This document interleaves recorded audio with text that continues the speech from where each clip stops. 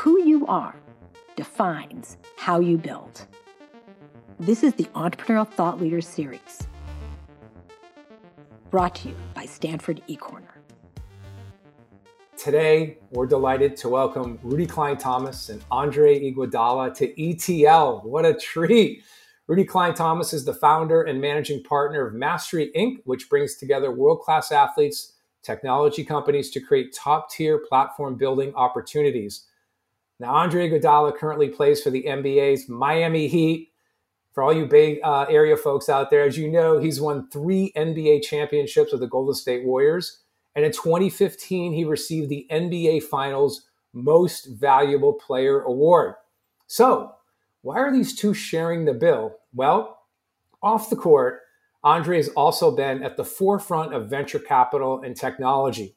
And Rudy's been the catalyst for a lot of that.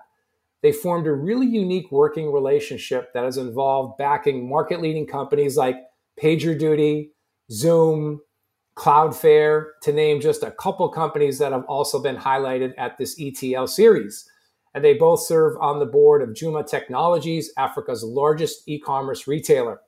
Now, Rudy also founded the annual Players Technology Summit with Bloomberg as a presenting partner, bringing together leaders in the technology venture capital, sports communities to discuss tech investing, trends, partnerships, and the future of sports and tech initiatives. And Andre's been deeply involved in that effort as well. So this is going to be a very, very cool story of how two cool dudes find alignment and create massive change together. Welcome, Rudy and Andre. How are you guys doing today? Good. It's good to be here. Appreciate it, guys. It's nice to meet everybody. Welcome. Andre, how are you? I'm good. Enjoying this hot weather, but good to be here. I always appreciate some thought-provoking conversations. So yeah, good one. Thank you. Well, we have so much ground to cover. So let's get started here, right? So I want to start with how you two connected in the first place. Together, you've made early investments in some really impressive companies. And Rudy, you're also the first person Andre thanks at the end of his memoir, The Sixth Man. So could you both just talk a little about how you met and how you figured out that you were so well aligned? How'd that partnership and relationship get started? Yeah, I'll start the genesis of our relationship. You know, what's funny is we never agree on how it came apart. So it would be interesting to see what he agrees with and what doesn't. But we met in Philadelphia. I started my wealth planning firm in Philadelphia, and a buddy of mine who went to Providence. I went to Providence College. I was a couple years older than him. He got drafted by the Sixers, and one of his closest friends on the team was Andre. He was a client of mine. And Andre and I, we met casually first. Again, just being around and being not too far in age or what have you. So, and also being associated with Herbert Hill's his name. He went to Providence College. Again, we just formed a friendship first. And I used to share a lot of things that I was learning at the time as a tribute to finance, and share with Andre. And we always sparked up conversation. And he's a very curious guy. And again, I was learning a lot at the same time, and we started learning together. And then we started working together. I'm not sure if that's the way Andre recollected it, but again, it's been a while now. Yeah, Andre, what's your side? It's pretty accurate. Just told this story about 4 hours ago, actually. Close friend of mine is visiting, and he asked the same question. He was trying to get some background. Different folks he hasn't met, but he knows really well through our networking and just communicating. But same exact story. And to go a little further, Herbert Hill, I was giving him some feedback and some constructive criticism on how to maneuver playing ball, how to maneuver off the court, and more than enough times he would say, "You sound like Rudy." I'm sure he was telling Rudy the same thing. So just those synergies connected us, and it's just been the journey started there. Yeah. So let's get into it, Andre. My guess is that from the second you landed your first big NBA contract, you were inundated and flooded with people pitching you investment opportunities from all over the place. But what drew you to early stage technology investing in particular? What was the catalyst, and how did you get started there? Well, that's a good question. You talk about being so many investments, being thrown my way. And when you first get your contract, you're 20 years old. The investments I see now are a lot different than the investments I seen being 20 years old.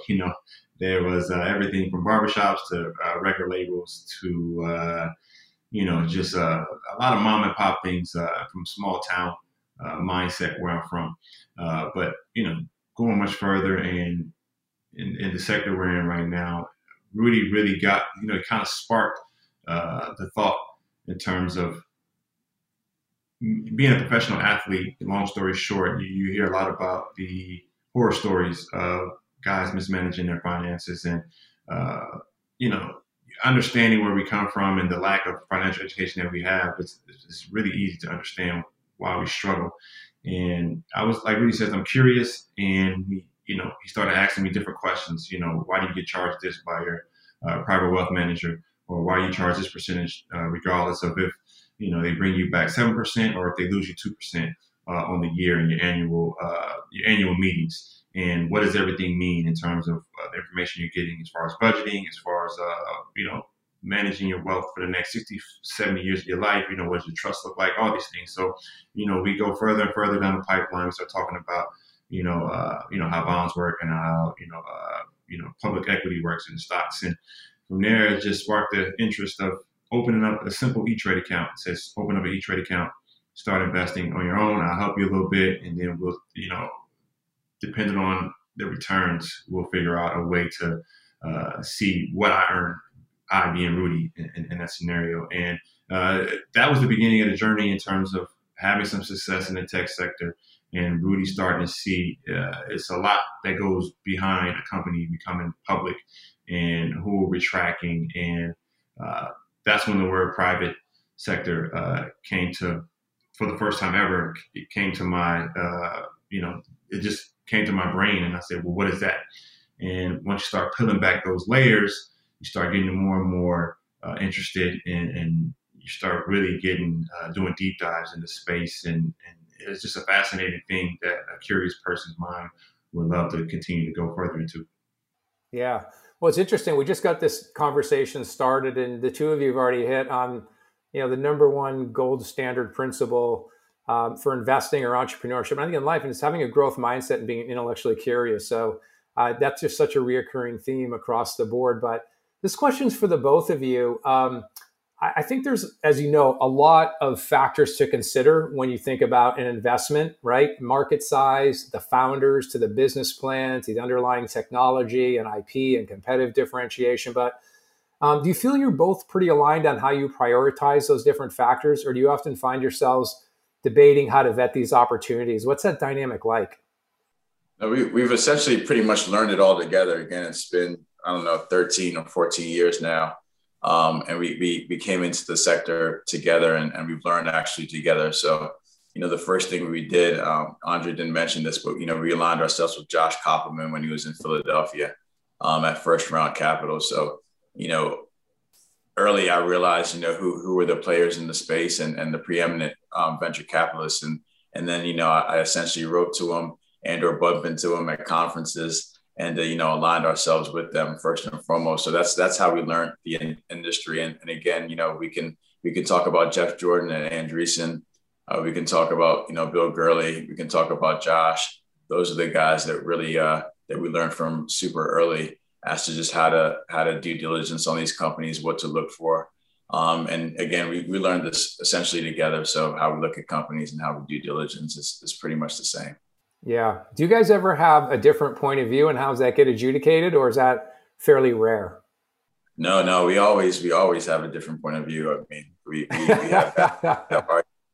He'll speak to it, but we use for all the students out there, we can use specific examples and we don't mind doing it. But, I didn't see Dapper Labs early, whatsoever. I wasn't a big fan of it, didn't fully understand it. And Andre was extremely adamant on seeing it. And he was really, really excited about it. So that was one where we had a real difference of opinion. And I'm glad he pushed the envelope there, obviously. But again, that's one prime example of a time that we didn't really, we weren't aligned as to just the opportunity. Yeah. Are there any other insights that you guys feel that you are able to hone in on? Because obviously early stage investing is really, really hard because there's not a lot of market traction. there's not a lot. There's just not a lot of data to really make definitive decision. But overall, have you guys found through your partnership, and you've looked at so many great companies and made so many great decisions, any reoccurring themes?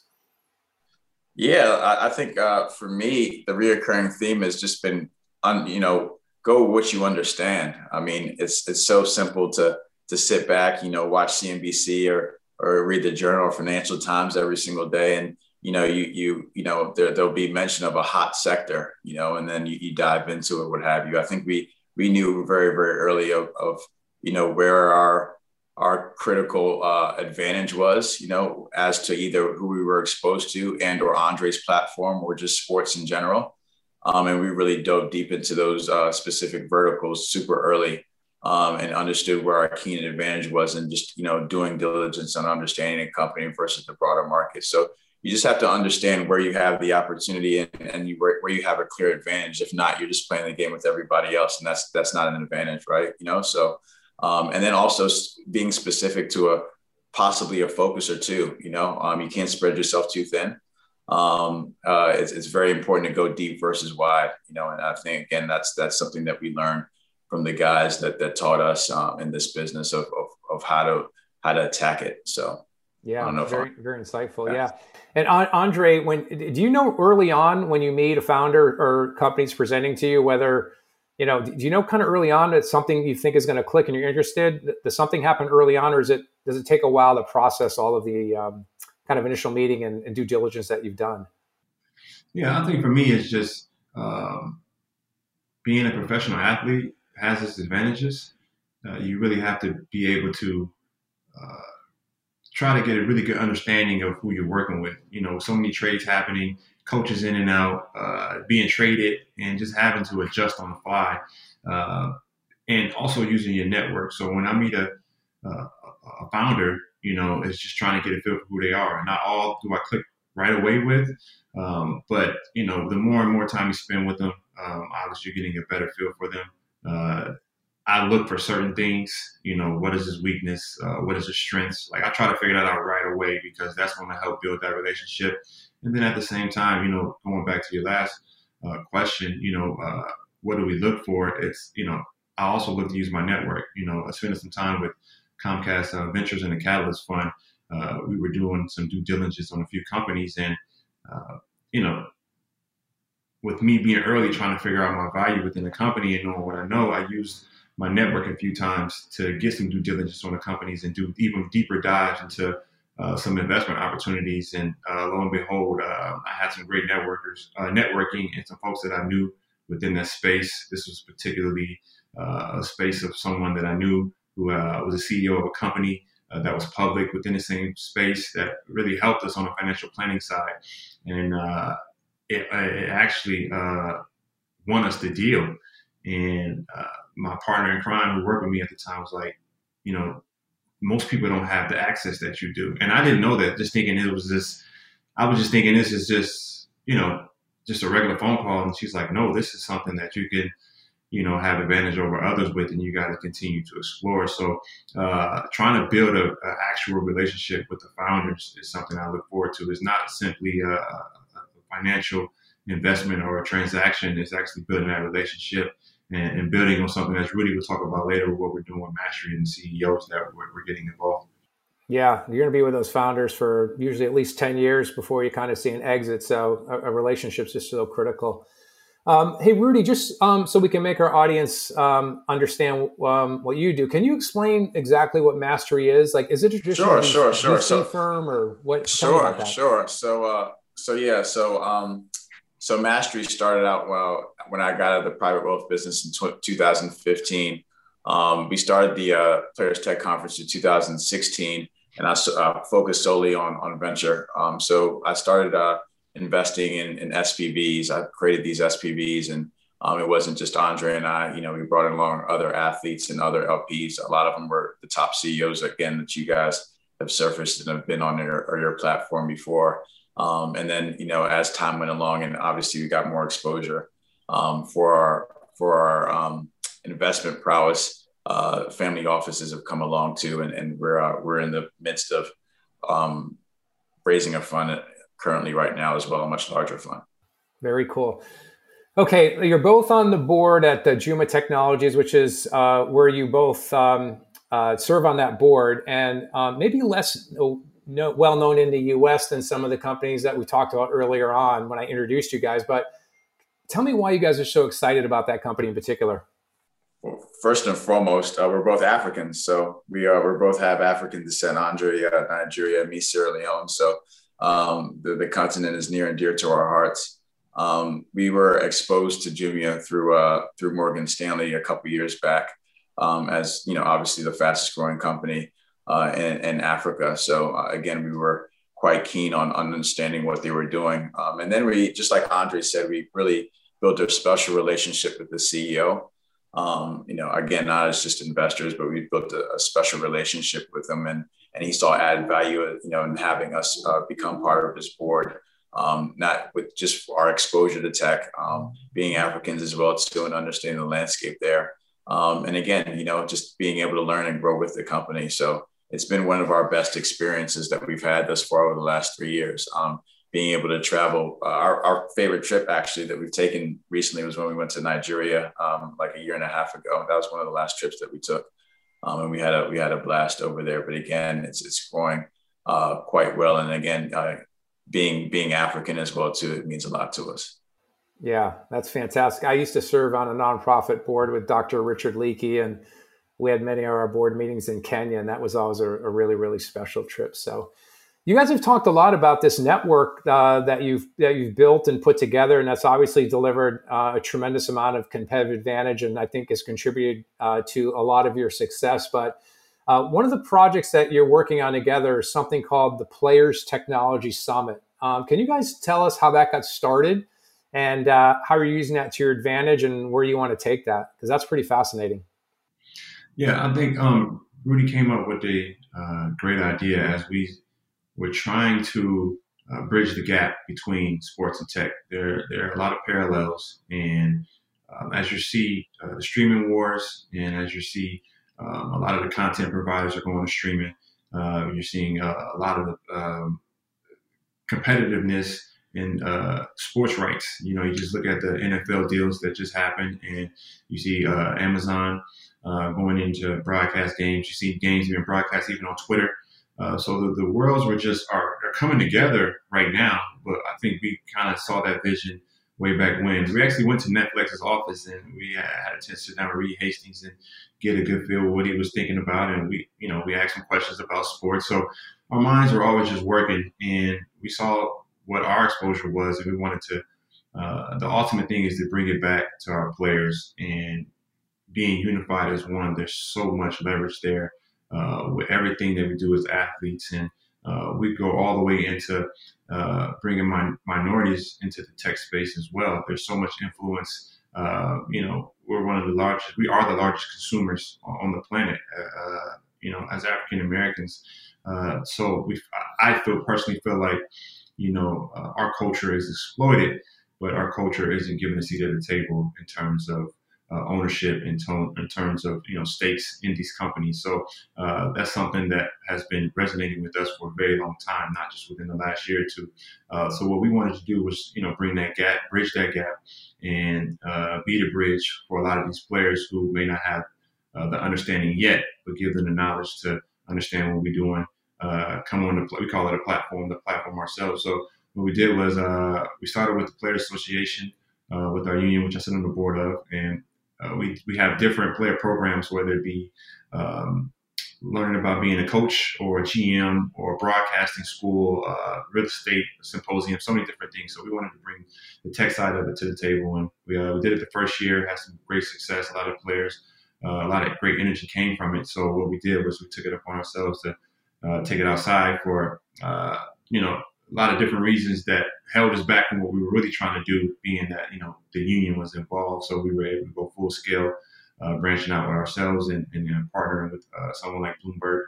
And it's been growing every single year, wall to wall. We have everyone from all walks of the tech space, from entrepreneurs to investors, to, fund managers, the athletes who have started leagues and companies on their own. So players have gotten a chance to see every side of the tech space and understand how we can play a part and continue to add value to the companies that we invest in going forward, or whatever they want to learn about in the space. That's fantastic. How long have you guys been putting that event on? Since 2016. Fantastic. I bet it's been growing by leaps and bounds over the years. Yeah, exponentially. Again, we weren't sure what we were doing when we started, but that's been the beauty of it. And the residue is just seeing exactly how we've been able to scale it and build it, and the brand that it's actually created for itself, away from us. Yeah, fantastic. All right, Rudy, this question is for you. Since you're connecting so many athletes to opportunities in tech, I'm curious what you're noticing about the nature of professional sports careers. And specifically, do you think that professional sports careers are changing in any important way in terms of the opportunities players are pursuing both during and after their careers? What does that dynamic look like? Yeah, I think that the funnel has gotten a lot earlier. There's kids coming out of school now that have gotten exposure to some types of business, whether they're reading it or what have you. Again, it's just different when Andre was playing indoor, when I was in school as well too. So now it's almost like they're as soon as they're drafted, they become businessmen or have a certain level of business acumen, and they're eager to get educated in so many different lanes. And they understand that word platform now extremely early, from almost day one. Whereas before, in my opinion, it was only understood by a small group of athletes. And then also too, I think what Andre's represented as well too is, it all depends on the athlete as to what your platform is. Again, you don't have to be a 10-time All-Star or what have you to have a platform. Everybody looked at the Michael Jordans and the LeBron Jameses of the world as the only athletes that can have these platforms. And I think what Andre's constituted is, whether it be putting in the work or understanding what your access point is, you can build and create a platform. And then most importantly, I think what he was able to absorb that most athletes don't is, being able to be a conduit for other athletes and bringing them into your funnel and or on your platform and helping them as well too, only increases your reach and your value. So that's I think what's differentiated here and what's changed. Yeah. And you said something really, really important, which is providing access and broadening that platform and campaign out. That's what I think is just so substantial and so awesome with the work that you guys are doing. So I tip my cap to the two of you. Andre, in terms of this conversation of what professional sports career looks like, let's dive into one chapter of your book in particular. And you really emphasize the story of a Major League Baseball player named Curt Flood and how his push for free agency opened up some fundamental opportunities that professional athletes have today. Can you talk about why this story is so important? Well, the story is very important to me. I was going to my first time being what we call unrestricted free agent. Restricted free agent means, the current team has the first right of refusal. And it usually takes about, it can take up to 8 years, 7-8 years if you're hiring a player. It's like a football player who keeps getting franchise tagged over and over, which are really offensive linemen and quarterbacks. They never really hit the free agent market. And the free agent market really opens up not just opportunities, but your first time you're able to get leverage. And if you're in the same system constantly throughout your work environment, you're never able to really know what your value is. Your value is always going to get downplayed. So what Curt Flood was able to do is say, hey, I want to be able to have a say-so in where I want to work, which is what free markets are. And, without free agency, it's pretty much a closed market. So, your pay is going to be less. From what I hear, from what I've grown to believe is numbers always lie. People say numbers tell the truth, but you can make the numbers lie. And you're looking at salary caps, which is a hard, soft cap, and all the things that are put into play. Basketball-related income, you take basketball-related income and you upgrade the arena for concerts, but that's not basketball-related income because concerts don't go under the basketball side. So just learning different things like that and learning the actual system as a young player. And, people like Rudy, my agents, holding me accountable and, learning the collective bargaining agreement, knowing how your your contract works. And what Kurt Flood was able to do was give athletes an incentive to learn the ins and outs of the business of sports. And so when you're going into free agency, you probably got a couple teams who you feel like you fit in well with, their salary cap situation, how much money is open, which gives you the best opportunity to maximize your earning potential. Yeah, that's very cool. Let's end, I think, on perhaps one of the most important topics, which is leadership. And I imagine you both get to interact with a more varied set of leaders than a lot of people, from coaches to league executives, media executives, CEOs, venture capitalists, and the whole list just goes on from there. Is there one particular trait or behavior that you most respect in leaders you've been able to observe over your careers? And I'm thinking here of traits that our students might want to adopt when they're leading organizations themselves, but also traits they should look for in people who will be leading them, right? So overall, what do you guys look for in leadership, and what's really resonated with you? I'll go first. Andre's given me the opportunity to meet so many influential people and great leaders of the world now. And I think that a common thread amongst, I think this is a term that's coined so many times, it might be cliche, but it's empathy.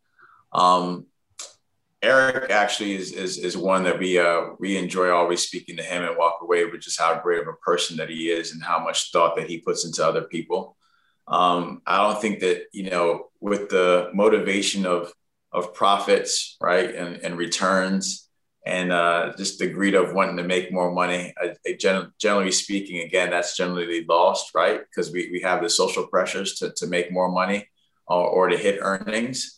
When you have an individual that cares about people and can take that approach as it attributes to big business and then takes the long-term approach as it attributes to business, is not worried about the short-term gains, is a super special trait. Again, because the social pressures, whether it be financial or just, again, socioeconomic pressures that we have today at that level, again, it's really, really special. So those are the two traits I think that some of the special individuals that we've met essentially have, and that we've really made sure that we've stayed close. And if I was to put some names on it, Doug McMillan's one from Walmart, Eric Yuan is one, Mark Benioff is another. That those are the three individuals I think that have those traits that we stay close to. Yeah, I would agree. Those are fantastic leaders and do an awesome job. How about you, Andre? Yeah, I just had a random meeting with someone I was really fascinated by, African-American man James Bell, who used to be a former CEO of Boeing, and his first African-American on the board of Apple. And I was not rushing, but I had to get back to get to this, but he was right around the corner, and through a close friend, they were meeting, and I said, I'll stop by for a second. And he was supposed to be there for 10 minutes, ended up being 30 minutes. He just gave me so much, gave me a wealth of knowledge, and really talks about empathy. And I was thinking compassion, and you have people who want to see the next generation succeed. So it's not just about the profits. Like Rudy was just, he said it perfectly. There are short-term goals, but there are also long-term goals that are associated with everything that you do. And he gave me just a wealth of knowledge in terms of, how to interact with, within the board seat, how to give back. And also I think about Steve Kerr. Steve Kerr had a great line for me. We had the best environment you can imagine in terms of, it was just like an innovation lab. So he left it open for us to just use our imagination during practice. And that's a pretty structured environment, but he just left it open for us to just go out there and just let loose. And just talking to him one day, he said to me, I want you guys to come in and enjoy work. Like, you deal with so much off the court, being public figures and being well known, and, kind of the circus that we go through with that run we had. I want you to come in here and forget about it. I want you to just enjoy working hard. And that's something that's resonated with me going forward, is building an environment where people really enjoy working, but working hard at the same time. And he said something to me that was profound. He said, I'd rather have an enjoyable working environment where everyone's having fun, working really hard, and we lose in the first round, as opposed to being miserable and winning the championship. And you have to really think about what he said, because there are other people that think the exact opposite. If you're not winning, then you should be miserable, but, at the end of the day, we should, these companies are built to, connect each other. And, there's so many cliches that go with the founders and what they're trying to build. And you got some folks who are just trying to build a profit, and other people who are trying to, bring communities together, trying to make, Earth a better place. It's funny, I just finished reading brief answers to the brief questions by Stephen Hawking, and that was, his purpose of life was, to make a way for Earth to be a much better place and explore other places just in case we mess it up on the way. That's such an interesting read. You really are an incredibly well-rounded person, and you roll your sleeves up in a lot of areas, Andre. That's awesome. And I think, you guys touched on a really important point, which, traditional capital markets, I think, have just obviously focused on growth rates, discounted cash flow, multiple off of that, EPS. And I think you're right. Like what a modern 21st century company looks like, you can walk and chew gum. You can be more than, one dimensional. You can take care of your employees and your customers and deal with some of the social issues that we have and environmental issues. You can dominate your market. You can deliver, great financial results as well. And I think that you guys are really seeing that and embody that. And I just applaud that point of view and that perspective on leadership. So fantastic. All right. A whole bunch of questions queuing up in our Q&A here. So let me turn it over to the students and let me tackle the most upvoted question. And this really goes to both of you, but question starts out like this. Andre mentioned that many communities lack financial literacy. Have you seen any opportunities to invest in new solutions to increasing and improving financial literacy? I think I just read something in terms of what Biden's trying to do with our education system. I think it starts with the funding in our education system. And Rudy and I send each other a lot of different articles and content on whether it be finances historically throughout the country. So just read a piece from Bloomberg in terms of why it's such a financial wealth gap, and it's widening. It's not, the gap isn't closing, but it's widening, and it goes all the way back to, segregation actually helped African Americans because we were able to build within our communities. And when they desegregated everything, now we were kind of split apart, and that's where we get that saying, crabs in a barrel, but crabs don't belong in a barrel. And from what I've seen, you go all the way back to redlining, and redlining was a way for all the resources and taxes to go to certain places where the land value continued to go up. And when redlining means that's red was the bad communities, it was the slums, it was the African Americans, and systematically we've been put in a place where we aren't supposed to level up. It's always tailored for us to level down. So we are continuing to have conversations, Rudy and myself, with different CEOs. We've been with Morgan Stanley CEO, Zoom calls from time to time, and we do deep dives in terms of how do we change the narrative. And it's more than just changing the narrative. First, you got to change the narrative, but you got to put action behind it, and you have to not be afraid to continue to ruffle some feathers and say we got to continue to tackle this. And it starts, with public funding and giving back to inner city communities. Also, was a piece yesterday on the kid who was a chess master. He started at 7 and he became a chess master at 10. And it took for him to be found as a chess master to get funding to be able to continue on. And his family was homeless, so he got funding through GoFundMe accounts. To now he's doing fine. But why should it take for you to find a chess master for you to help someone in that situation? There's so many kids like that. Fantastic. Rudy, any additional thoughts on that topic? No, he covered it. I mean, he took all my thoughts because those are all the articles that I sent him. Well, when you brought up the now you brought up the chess master, I was thinking like, oh, Queen's Gambit was so good. I don't think I saw that on Netflix. That was so rad. So very good. Yeah. Okay. So another upvoted question here. Are you guys seeing any cool new opportunities at the intersection of sports and tech in terms of future platforms or media or distribution or things like that? Yeah, of course. I mean, I think this is the new age of sports tech. I think that, the sports industry had been slow to adopt technology, and now it's coming in all different types of waves. Obviously we see it on the NFT side, we see it on the consolidation of markets and the media side as well too. We see it on sports gambling as well too, right? So these are all industries within sports now that are multi-billion-dollar industries, sub-industries within sports. Fantastic. Andre, any additional thoughts? Yeah, hit on the head. But I'll also add, the streaming wars. They're fighting and battling for ground and subscribers, and sports is going to play a large role in that going forward. And who's going to be the first one to, bid for rights for those main games, those main events. And you got football, obviously, just finished their deal, and you've seen an increase in their rights deal, and I think it will increase with so many different players out there looking for that ad revenue, and with sports being that only true live content available that brings in a lot of the ad dollars. Yeah.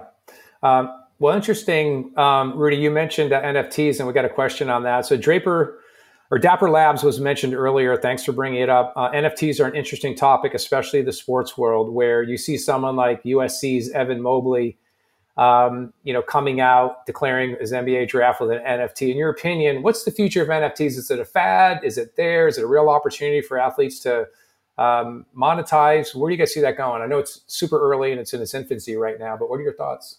Mr. Iguodala is the NFT expert here, or what have you. And like I said, I was the one who was cold on it. I'm hotter on it now, but I'll give him the floor. Rudy and I are having a lot of healthy conversations on the NFT space. It can go through to so many different verticals. And on one side, someone who's bearish would say, collectibles go through their fads where, Bear Bricks and Call figurines which is the art side of collectibles, are at its height. And when I was a kid, I collected cards, and then it kind of went away for a little bit, and then now it's just exploded back again. And you're going through different cycles, and is that sustainable, especially in the tech space where you're looking for continued growth constantly? That's the one thing that investors are looking at. But on the bullish side, you look at the different verticals it can go down. In terms of, different engagement with athletes and the fans. You've never seen engagement like this where, athletes it's a more personalized experience as well. And when you break it down to the consumer, they're thinking it's just, a video clip like I see on YouTube. And, you can ask someone, if you had gold, you can't take it to the grocery store and buy some food, but you understand its value. So it's the same thing with, these NFTs in the sports space, but it is a more personalized experience for the consumer interact with these athletes. You're seeing athletes be very creative with the ways they're coming out. You're seeing, like you just said, Evan Mobley came out, and also you saw the basketball player from Iowa as well. I saw him doing the NFT rollout on CNBC. You don't see many college athletes on CNBC at all. And, when we first start speaking, how is the athlete transitioning, or how is the athlete 2.0 coming along, and you're starting to see a lot of the tech world and a lot of tech ideas being involved with some of the decision making and also how we're thinking about the things we're getting involved with. Also, the movie Ready Player One. There you go right there. You talk about the metaverse, and there's so many different NFT verticals that you can go that route as well, especially with the gaming, the video games with these kids. NBA 2K is one of the largest transactions with our union, with our licensing deal, and a lot of that is the skins, it's the kids buying virtual shoes. So it goes. You can go further and further, and you can go through many wormholes, and it's a lot of possibilities there. Yeah. I have one more thing to state too. Is again, this is a hot topic for us. Andre has a really close relationship with the CEO of Dapper, and they go back and forth on this. But if anybody has any students have any keen interest in NFTs or theses around it, feel free to email me at rudy@mastry.vc. I'd love to hear it. I think that, the future is going to be based on scarcity. Everybody's rushing to the market, creating these NFTs. The essence of the value of these things was based on scarcity. And now that there might not be as much scarcity. So again, the value of a lot of these NFTs are going to go down considerably. And I think that remains to be seen as to, again, the overall value of the overall market. But, again, super open to all types of discussions and theses right now. It's very much a new frontier. So we're interested in learning. Yeah, definitely an exciting space. So let's see here. Next question. We have time for a couple more here. What do you want your value to be at the cap table and or board member? How do sports and cultural leaders like yourself see your impact in the way the business world thinks? This is something new, right? It's not just plunking money in, it's taking either a board seat or being a very active investor. And what does that bring into a kind of one-dimensional, just sort of way investors think about a business and creating enterprise value? Well, I think Andre's completely dispelled the notion that, athletes can't be investors or, and or aren't thoughtful. It was quite frustrating early on when we were in the space and, when they were thinking about just athletes and, making reference to Andre and stuff, that they assumed that he possibly didn't have the business acumen to understand, anything that wasn't applied to the consumer marketplace, right? So we try to dispel that with a lot of the athletes now that come and co-invest with us. It's just understanding, what's outside the consumer landscape, and they get approached by so many of these consumer companies because that's the obvious thing. Like Andre said before, we've made most of our bones in enterprise software and fintech. We didn't do consumer deals for the first couple of years because, we were frustrated and we wanted to learn something different. But, we got approached by all the consumer companies, right? So first and foremost is just education. And then also being on the cap table, we're African Americans. Unfortunately, the wealth gap's only increasing nowadays, and not enough founders are motivated to have diversity on their cap tables. So where a CEO speaks to diversity yet doesn't have any representation on their cap table or on their boardroom, again, is a massive. It's hypocrisy. And a massive contradiction. So again, we're going out there and trying to dispel those rumors and also trying to educate the CEOs and a lot of these companies of what the essence of diversity really means, because many are speaking to it at a very, very surface level and aren't really doing what really makes sense as to just, closing the gap, shall I say, as it attributes to diversity and inclusion. Yeah. Cool.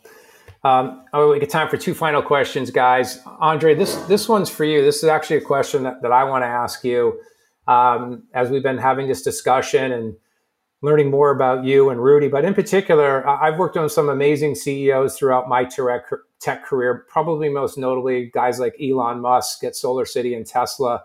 And I just look at his ability to span just such a broad area. And you remind me a lot of him. And I'm wondering how you parse your time with being an absolute world-class athlete, world champion, MVP winner, and then family life, tech, reading Stephen Hawking's, and just on how do you manage your time and how are you able to accomplish all of that? I'm gonna be very honest. I'm still figuring that part out. But I look to certain figures that I can name drop when I get home too late to my wife to kind of give me some leeway. But I think it's just really focusing the time, really tailoring your time to be very productive. So, people talk about social media. I try to use it to my advantage. So I'm on Twitter a lot, but Twitter is my news source.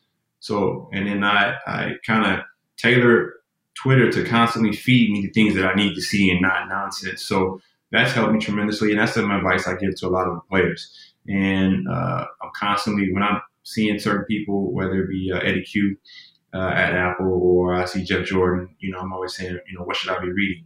So like last night, we had a 3-hour flight, and I think that's the beauty of being a professional athlete is that you're on a plane for a good amount of time. So take a good amount of that time to read. So 3-hour flight, and I've spent like 2 hours and 45 minutes reading. But that's just become routine. Sometimes I fall off the wagon, but I try to, keep that discipline to say, let me be as focused as possible. Rudy is probably one of the hardest working people I know. I make fun of him. I say he works too hard. So there's a competitive nature with me there with him as well. It's like I can't let him get too far ahead. He's got the competitive advantage with his degrees, but there's a competitive in me that I'm gonna catch him one day in terms of knowledge. So I can't fall too far behind. So he holds me accountable. Yeah. Well, you've both been just, a lot of people say I don't have the time, and you have plenty of time. It's just you're not using it wisely, right? So you got to focus on what your game plan is, where you're going to focus your time. So, all right, final question, guys. In terms of the convergence of sports plus tech, is there a specific area or vertical where you see the greatest growth potential, i.e., performance, recovery, fan engagement, VR experiences, equipment, et cetera, et cetera? What do you think? Great question. Rudy and I can debate that now. We don't really invest too much into sports because it's very hard to scale. There's only so many people that play basketball that really need to know the metrics of the arc of their shot, because how many are going to actually make money shooting it perfectly? You know what I mean? And then you can go through different sports, but you look at the health space, and that's where you have to change the way you think. So, everyone's an athlete, but which athlete are you tailoring to? I think Peloton's done a good job of, they would thought of as a hardware company, but they're actually a content company. And you're going into different space. A company called Levels. I don't know, their waiting list is crazy now, but, the blood sugar levels in terms of tracking your actual health and how you should move around life. And then you see Apple putting a ton of money. They're the largest watchmaker in the world now with the Apple Watch, which is a lot of health benefits behind it. So in that particular area of sports, I'm looking at more of the healthcare side as opposed to most people would think sports side. Yeah. Rudy, what do you think? No, I agree. Completely agree. This is a conversation that he and I have had for a while now. And again, I think our thesis has graduated over the years where we completely stayed away from it. But again, as Andre said, and he actually really pointed it out and figured it out, how sports tech has graduated to the mass market. We stayed away from it because we didn't see its scale. I mean, how many sports specific companies, are public companies, right? So we didn't see any exit strategy or upside to it as a tribute to the other investments that we were making. But again, now that's definitely changed. And the investments that we're making nowadays, again, are focused on sports, whereas before we didn't at all. So. Yeah. I mean, let me add the creator economy is coming around right now. You look at platforms like Spotify, they're opening up their platforms for a lot of creators to have more skin in the game. Clubhouse is putting in they're putting in something where you can pay the host directly. So you're starting to see, TikTok obviously is doing it, and Twitter just rolled out the competitor for Clubhouse. So that's giving athletes or people of influence, athletes and entertainers, more skin in the game as well. So that space can grow too. Yeah, awesome. Well, guys, I can't thank you enough for this really enlightening talk. I think that, my big takeaway is just seeing, this combination of like incredible growth mindset combined with an incredible relationship that you guys have put together, and just how well-rounded you are, how deep you are, how focused you are, is just what a great story. And I just can't thank you enough for your time. I know the students have been waiting for this talk all quarter long. So I want to thank you and Andre for a fascinating discussion, Rudy. Thank you. Thanks. The Entrepreneurial Thought Leader Series is a Stanford eCorner original production. The stories and lessons on Stanford eCorner are designed to help you find the courage and clarity to see and seize opportunities. Stanford eCorner is led by the Stanford Technology Ventures Program and Stanford's Department of Management Science and Engineering. To learn more, please visit us at ecorner.stanford.edu.